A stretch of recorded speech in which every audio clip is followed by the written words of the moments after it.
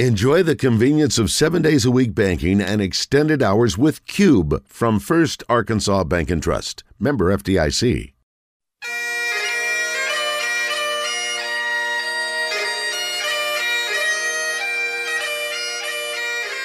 It's time for From the Short Grass with Trey Schaap, a golf podcast for those who love golf, struggle with golf, and just like to enjoy the outdoors and fellowship with friends, all while chasing a ball around trying to put it in a 4 1/4 inch diameter hole. From the Short Grass is brought to you by Blackman Auctions. For over 80 years, better auctions have always been Blackman Auctions. By MinnowsPlus.com. From baits to waders, if it helps you catch a fish, they have it. And now, from the Short Grass, here is your host, Trey Schaap. Welcome to another edition of From the Short Grass. I am your host, Trey Schaap. Glad you are with us. How about Collin Morikawa winning the British Open, coming from behind to do it? He shoots a final round 66. He finishes at minus 15, 265. Shot 67 in his first round, 64 in his second round, 68 in his third round, and then that final round, 66. All rounds at 68 or below for Collin Morikawa. Jordan Spieth finished second at minus 13. Jon Rahm and Louis Oosthuizen tied for third at minus 11, and Dylan Fratelli rounded out the top five at minus 9. Some other notables: Brooks Koepka finished tied for sixth. Dustin Johnson and Scottie Scheffler finished tied for eighth. A little bit closer to home, the 48th annual Maumelle Classic took place over the weekend at Maumelle Country Club in Maumelle, Arkansas. Palmer McSpadden is your champion. Shot a first round 68, followed that up with a round two of 69 for a total of 137. That is minus 7. The event, slated to be a 54-hole event, had to be shortened due to the torrential rains that hit Maumelle on Saturday. The course was in unbelievable shape leading up to the tournament and played that way on Friday. And then the heavy rains came Saturday, and the course played a little bit slower. Congratulations to Palmer McSpadden. He's having a heck of a summer. The UCA sophomore-to-be and the nephew of a good friend of mine, Roy McSpadden, who lives in Russellville, Arkansas, also qualified for the U.S. Amateur earlier this summer. That will be played at Oakmont Country Club in Pennsylvania in the month of August. Francois Jacobs of League City, Texas, finished second, one shot behind Palmer McSpadden. Matt Weber of Broussard, Louisiana, tied for third with Blaine Calhoun of Ward, Arkansas. Tyler Reynolds finished in a tie for fifth with Caleb Miller. Reynolds and Miller both shot 3 under par. Looking at the Arkansas State Golf Association Men's Player of the Year standings, Tyler Reynolds has solidified himself on the top. 530 points for him, followed by Chris Jenkins of Little Rock, 225 points. Will Gibson of Jonesboro has 178.5. Derek Smith of Rogers, 175. And Palmer McSpadden, 165 with his win in Maumelle. His win to qualify for the U.S. Amateur has him with 2 firsts, and so he has 165 points in the Player of the Year's race. But it looks like Tyler Reynolds might be running away with the title this year. Coming up on From the Short Grass, we are going to have a Zoom interview with Bill Rogers, the 1981 Champion Golfer of the Year. That year, it was played at Royal St. George's. Looking forward to get his thoughts after this. Want to thank Blackman Auctions, one of our great sponsors of From the Short Grass. Blackman Auctions, they've been doing it since 1938. Better auctions have always been Blackman Auctions. Go to their website, blackmanauctions.com, to find out when an auction is coming near you. We're back after this. Stay with us. Minnows Plus is your local source for live bait and live well supplies. They carry the entire line of SureLife products, everything from Better Bait and Finer Shiner to no ammonia products to keep your bait and your catch thriving till you get back to the dock. They are the best source for all your private land ponds. Minnows Plus has fish food and pond fertilizer to keep your pond healthy and thriving all year long. If you own or run a bait and tackle shop and need to resupply, contact Minnows Plus and ask about their wholesale prices. Open to the public and walk-ins are welcome. Find them on the web at minnowsplus.com. This is Thomas Blackman with Blackman Auctions. Me sponsoring a golf show is great irony. I've been a phenomenally bad golfer for 30 years. I don't know the difference between a penalty area and a bunker. I like it, but I'm really bad. You listen to this show and to Trey because he's a great golfer and knows the game backwards and forwards. I know auctions like Trey knows golf. I've been a professional auctioneer for 30 years. I know auctions. Trey knows golf. Listen to the correct expert. Call me to learn about auctions, not Trey. Since 1938, better auctions are Blackman Auctions. Welcome back to From the Shortgrass. Bill Rogers, the 1981 Champion Golfer of the Year, is going to join us via Zoom. So in customary Open Championship form, on the tee from the USA, Bill Rogers. Well, Mr. Rogers, thanks so much for joining me on From the Shortgrass. What a treat to sit down and talk with a champion golfer of the year of 1981. What do you remember about your trip to Royal St. George's? Well, Trey, it was 40 years ago, so my memory, it isn't what it once was. But, it's something that you obviously, there's no way to forget it.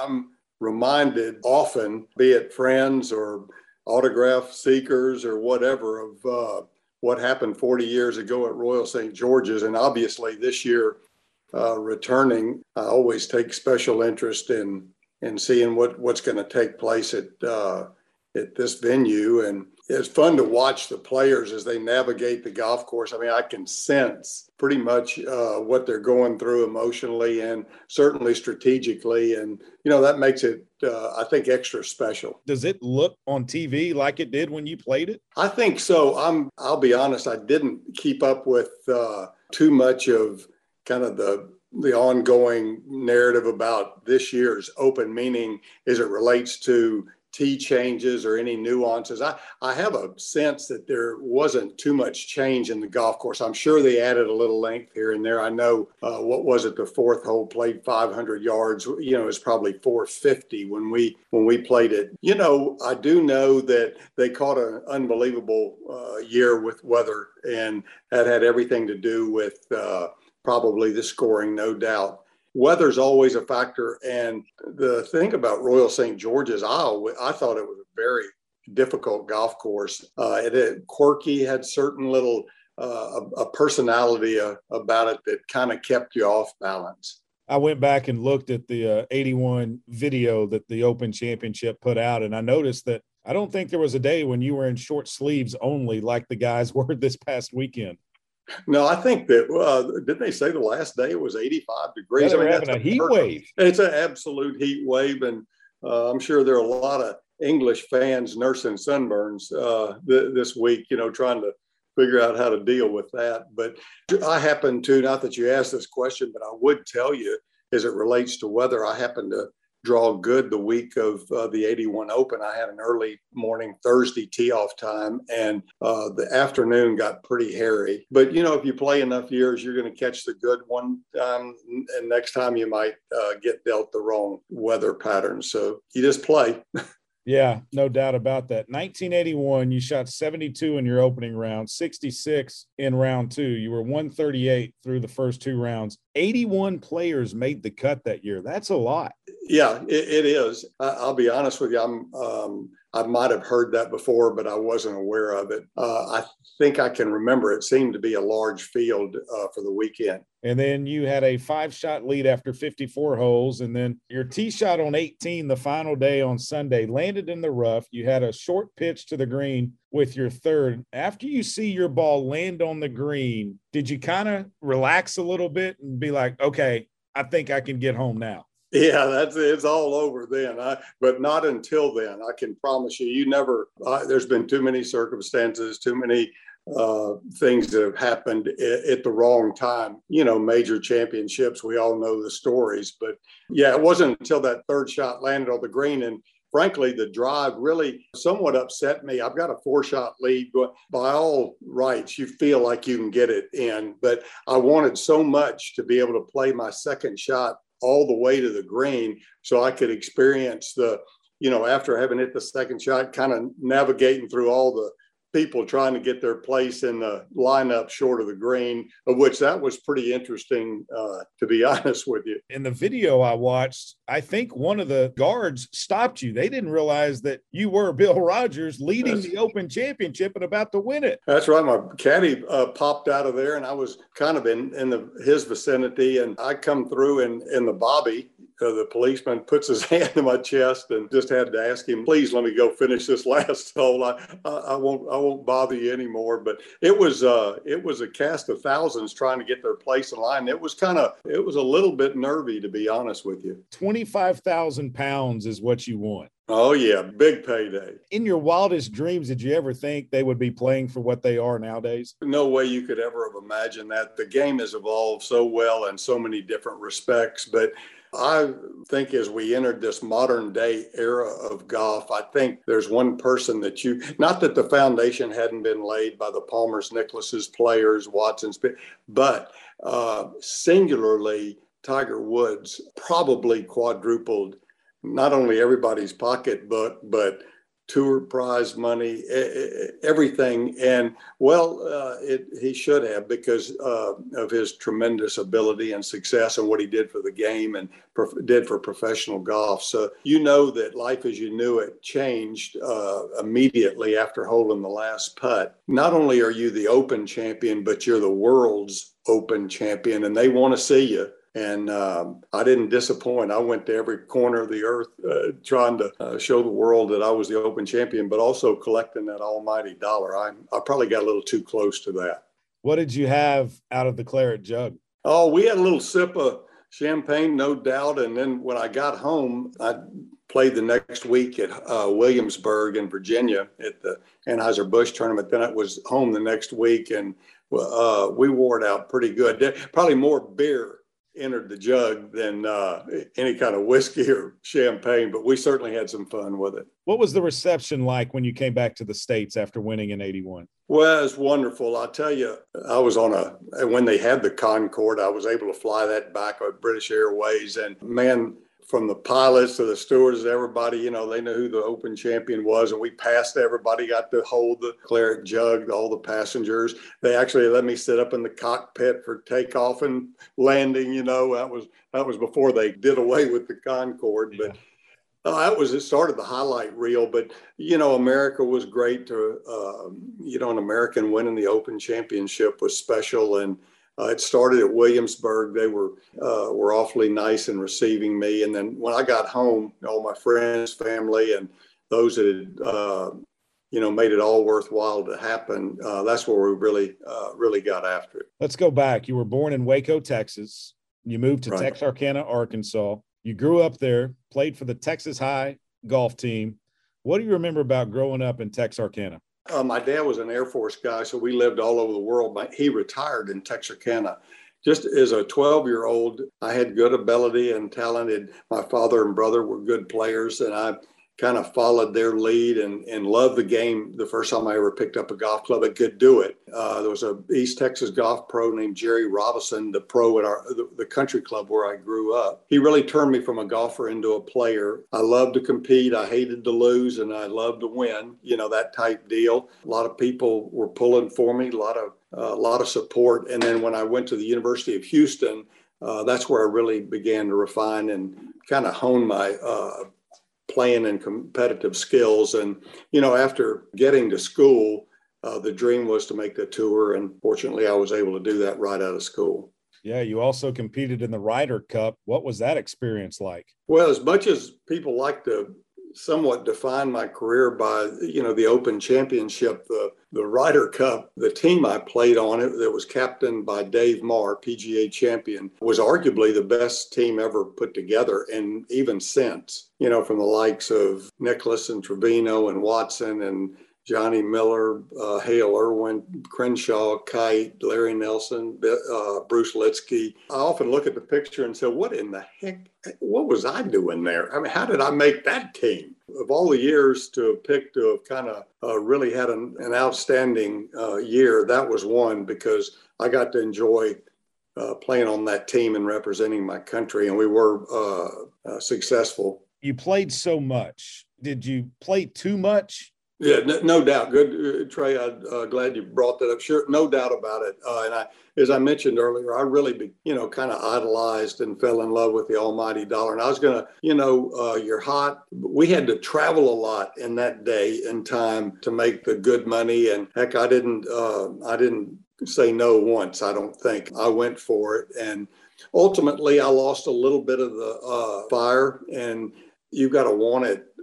For a lot of reasons to pay the price to stay at the top, and I lost my edge and really the desire to pay the price. And heck, I was 1981. I was out of the game at the end of 1988. So that's seven true, which was I look back, I have no regrets whatsoever. 14-year nice run. The professional golf served me well, and I look back on it with the greatest of memories. Collin Morikawa, seeing what he did this past weekend and what he's done in just the past year has to be impressive. Very special, very special. I really thought, however, Jordan Spieth was going to win that tournament, and he has just such an uncanny knack of always hanging around. He can look so awkward, and then he can be unbelievably brilliant. It's high entertainment is what it is watching him. But back to Morikawa, we may be seeing the really a very special talent. I cannot believe the important putts he made on the last 6 or 7 holes. And maybe it was even the last 9 holes, but golly, he is a major champion, the prototypical look of a major champion. I think we're going to see tremendous things out of him in the next half dozen to dozen years, no doubt. Well, Mr. Rogers, I go back to the tee shot that he hit the PGA at Harding Park when he drove the green and was able to eagle that hole. I mean, he hit it to about 8 feet is what it looked like, if memory serves me correct. That was last September, I believe. That shot alone right there to come from behind and win, just like he did this past Sunday over Louis Oosthuizen. Absolutely a defining marker, a defining shot in his career. That's the reason we play the game. It could be the next shot that just absolutely can turn it on. And, an athlete just wants a chance. And he took a risk. And when he hit that driver at the PGA and made eagle, I think we'll always maybe look and define the beginning of his career with that single shot, because it was special. It set him on a great course. Do you think the engraver had a more difficult time engraving your name into the claret jug or Collin Morikawa? Yeah, that's a whole lot of letters and lines and etching to go on, but he got it done. Take me to the ceremony in 81. Right there on the 18th green, they announce you as the champion golfer of the year, and you hold that claret jug for the first time.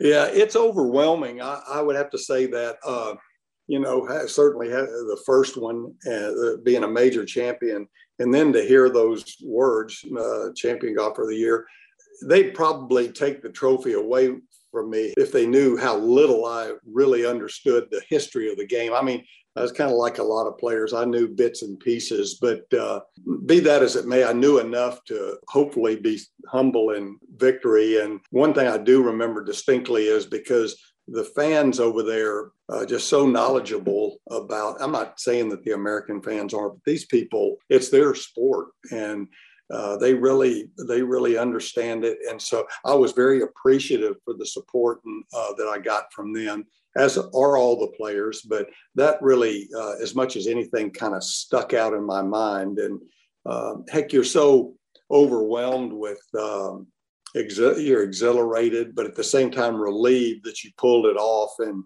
it's just the place you'd want to be. I mean, I just relish the time. Mr. Rogers, thanks so much. And before I let you go, I need to thank Art Romero, the head golf pro at Texarkana Country Club, for kind of helping facilitate this. Jay Fox the executive director of the ASGA said, hey, you should try and get Mr. Bill Rogers on, and Art can try to put you in contact with him. So I want to thank Art. I want to thank you for your time. This has been a real treat and just a perfect week to do it and have you on right after the championship that Morikawa won 40 years ago. You won at the same place. Yeah. Well, you're kind to have me, Trey, and y'all stay the course, and appreciate everything you do for golf. And again, I, like you, thank Art for putting us together, and anytime I can do anything for you, let me know. Minnows Plus is your local source for live bait and live well supplies. They carry the entire line of SureLife products, everything from Better Bait and Finer Shiner to no ammonia products to keep your bait and your catch thriving till you get back to the dock. They are the best source for all your private land ponds. Minnows Plus has fish food and pond fertilizer to keep your pond healthy and thriving all year long. If you own or run a bait and tackle shop and need to resupply, contact Minnows Plus and ask about their wholesale prices. Open to the public and walk-ins are welcome. Find them on the web at minnowsplus.com. This is Thomas Blackman with Blackman Auctions. Me sponsoring a golf show is great irony. I've been a phenomenally bad golfer for 30 years. I don't know the difference between a penalty area and a bunker. I like it, but I'm really bad. You listen to this show and to Trey because he's a great golfer and knows the game backwards and forwards. I know auctions like Trey knows golf. I've been a professional auctioneer for 30 years. I know auctions. Trey knows golf. Listen to the correct expert. Call me to learn about auctions, not Trey. Since 1938, better auctions are Blackman Auctions.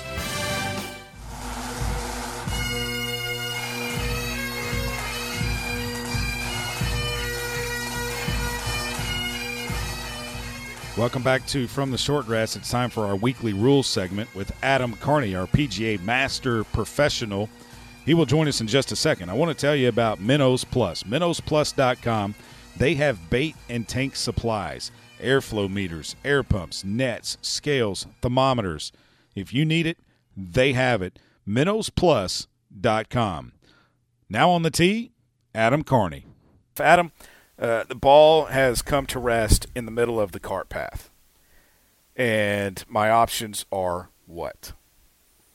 Well, the first thing I'm going to tell you is don't pick up the ball first. That's the first rule of thumb. I mean, people will go, up, I'm going to get relief, I'm picking this ball up. We're going to establish what we call the nearest point of relief. So when we establish the nearest point of relief, the nearest point of relief is the position on the golf course that affords you complete relief from the obstruction in this case, which would be a cart path, which is immovable.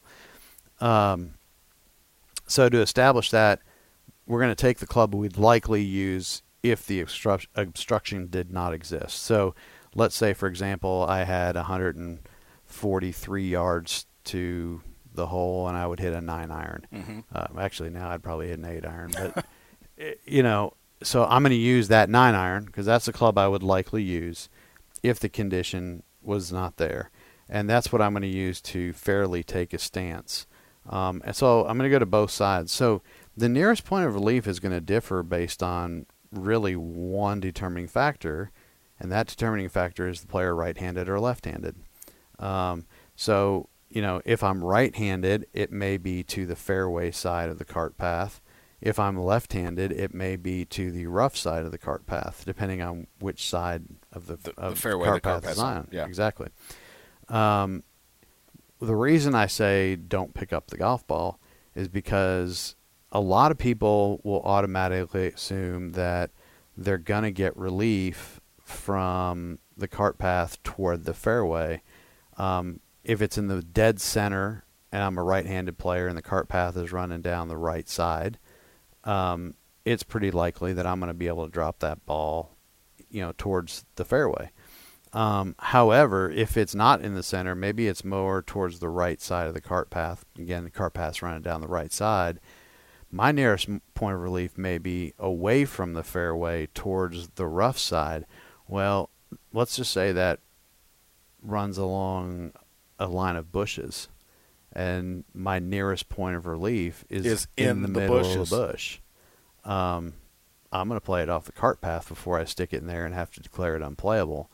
So, it's one of those things where we say, okay, hey, look, before you go up there and go, I'm on the cart path, I'm going to get relief, pick it up. You don't want to do that. You want to first determine your nearest point of relief. So once you've determined that nearest point of relief, now you're going to get one club length, not closer to the hole, and you're going to drop it within that 1 club length. Another scenario for you. I've got my ball, and it's behind a tree, but there's a cart path that runs to the right of that tree. Mm-hmm. I'm a right-handed golfer. So normally I would be standing on the left side of the ball right to swing, but to get to the hole, I've got that tree in my way. So if I were a left-handed golfer mm-hmm. and I stand on the left side of the ball, I could get the ball towards the hole. Right. So now my intention is to play left-handed, right, but my feet are on the cart path. Right. So we get that a lot. And so, relief from that obstruction can be denied if the stroke the player is intending to use is abnormal or it not likely to. For example, like my ball's up against a tree, okay, and let's say it's just dead flat up against that tree, and my heels are on the cart path. Well, as an official, I'm going to walk in and say, let me ask you something. If that cart path wasn't there and your ball was there up against that tree, what would you do? Well, I can't even get a club on it, so I'd declare it unplayable. Then I'm going to tell you you need to declare it unplayable. So you can't get free relief from an obstruction when it's clearly unreasonable for you to play the stroke that you're saying you want to play. So to your point, you may get in a situation where we come in the similar situation, and you say, you know what, I'm up against this tree, and I want to hit it out in the fairway because the fairway's, say, to my right, and I'm a right-handed player, and I say, okay, well, what are you thinking you would do here? Well, honestly, I think I can turn the sand wedge upside down and chip it out towards the fairway and get the ball back in play. But when I do that, my heels are on the cart path. Well, now that's a reasonable stroke. Okay, I mean, I'm not saying I could pull it off or you could pull it off, but it's reasonable to assume. Sure. We've seen it happen. So now, for a reasonable stroke, he has interference from that cart path, the immovable obstruction, and he's going to get relief from that cart path, but he has to take relief in the same manner that he was taken. So He must use the club that he intended to use. Let's just say it was a sand wedge. He has to use the left-handed stance. And so we're going to measure, not close the hole, find the nearest point of relief, measure 1 club length, drop balls in play. Now he can play any shot he wants. He may have a clear shot at the green now. Mm-hmm. So those are situations where the rules can be advantageous, not advantageous. I've seen that. I had one of those. I was running a junior event. The used to be the Big I Youth Insurance Classic. I don't think it exists anymore. But we had a situation where a player's ball literally kind of came into this area of tree roots, and this tree roots formed a bowl, and we'd had rain the night before, and it was a deep bowl. It was probably 3 inches. The tree roots were above the ground, and his ball comes to rest in that, but because we'd had the rain, there was casual water inside that little bowl. Right. And this is one of those where I don't like parents on golf courses, but he said, hey, I got casual water here. And I'm like, okay. I said, let me ask you something. What if that casual water wasn't there, what would you do? And he said, well, I'd have to declare it unplayable. I said, well, that's what you're going to have to do. And that parent comes in and says, no. He gets relief from casual water. I'm like, no, it's not reasonable. You can't take advantage of the fact that, you got an accumulation of water in that little bowl. If it wasn't there, he'd be declaring it unplayable. So I think that's one of those things where, we get into decision-making process where the player's got to give us some information on what his intent is, what he wants to do, and then we can determine whether or not he's going to be entitled to relief. Yeah. He's the guru on the rules of golf. Adam Carney, our PGA Master professional here on From the Short Grass. If you've got a question that you don't understand a rule or something that came up in your last round, email us fromtheshortgrass@gmail.com and we'll get it answered. A quick shout-out to former Razorback golfer Taylor Moore. He shot a career round and a course record 11 under par 60 last Saturday. And then Sunday, the 27-year-old held off Eric Barnes to earn his first Korn Ferry Tour win at the Memorial Health Championship presented by LRS. He also secured his first PGA Tour card in the process. That's back-to-back weeks that a former Razorback has won on the Korn Ferry Tour. That will do it for this edition of From the Shortgrass. Before we go, I leave you with this golf quote from Phil Mickelson. A great shot is when you pull it off. A smart shot is when you don't have the guts to try it. I hope you enjoy your next round on the golf course. And remember, when you're on the green, fix your ball mark and a couple of more. And I hope to see you from the Shortgrass. You've been listening to From the Shortgrass, a weekly podcast dedicated to the game of golf. From the Shortgrass is brought to you by MinnowsPlus.com and Blackman Auctions. This has been a presentation of the Buzz Radio Network.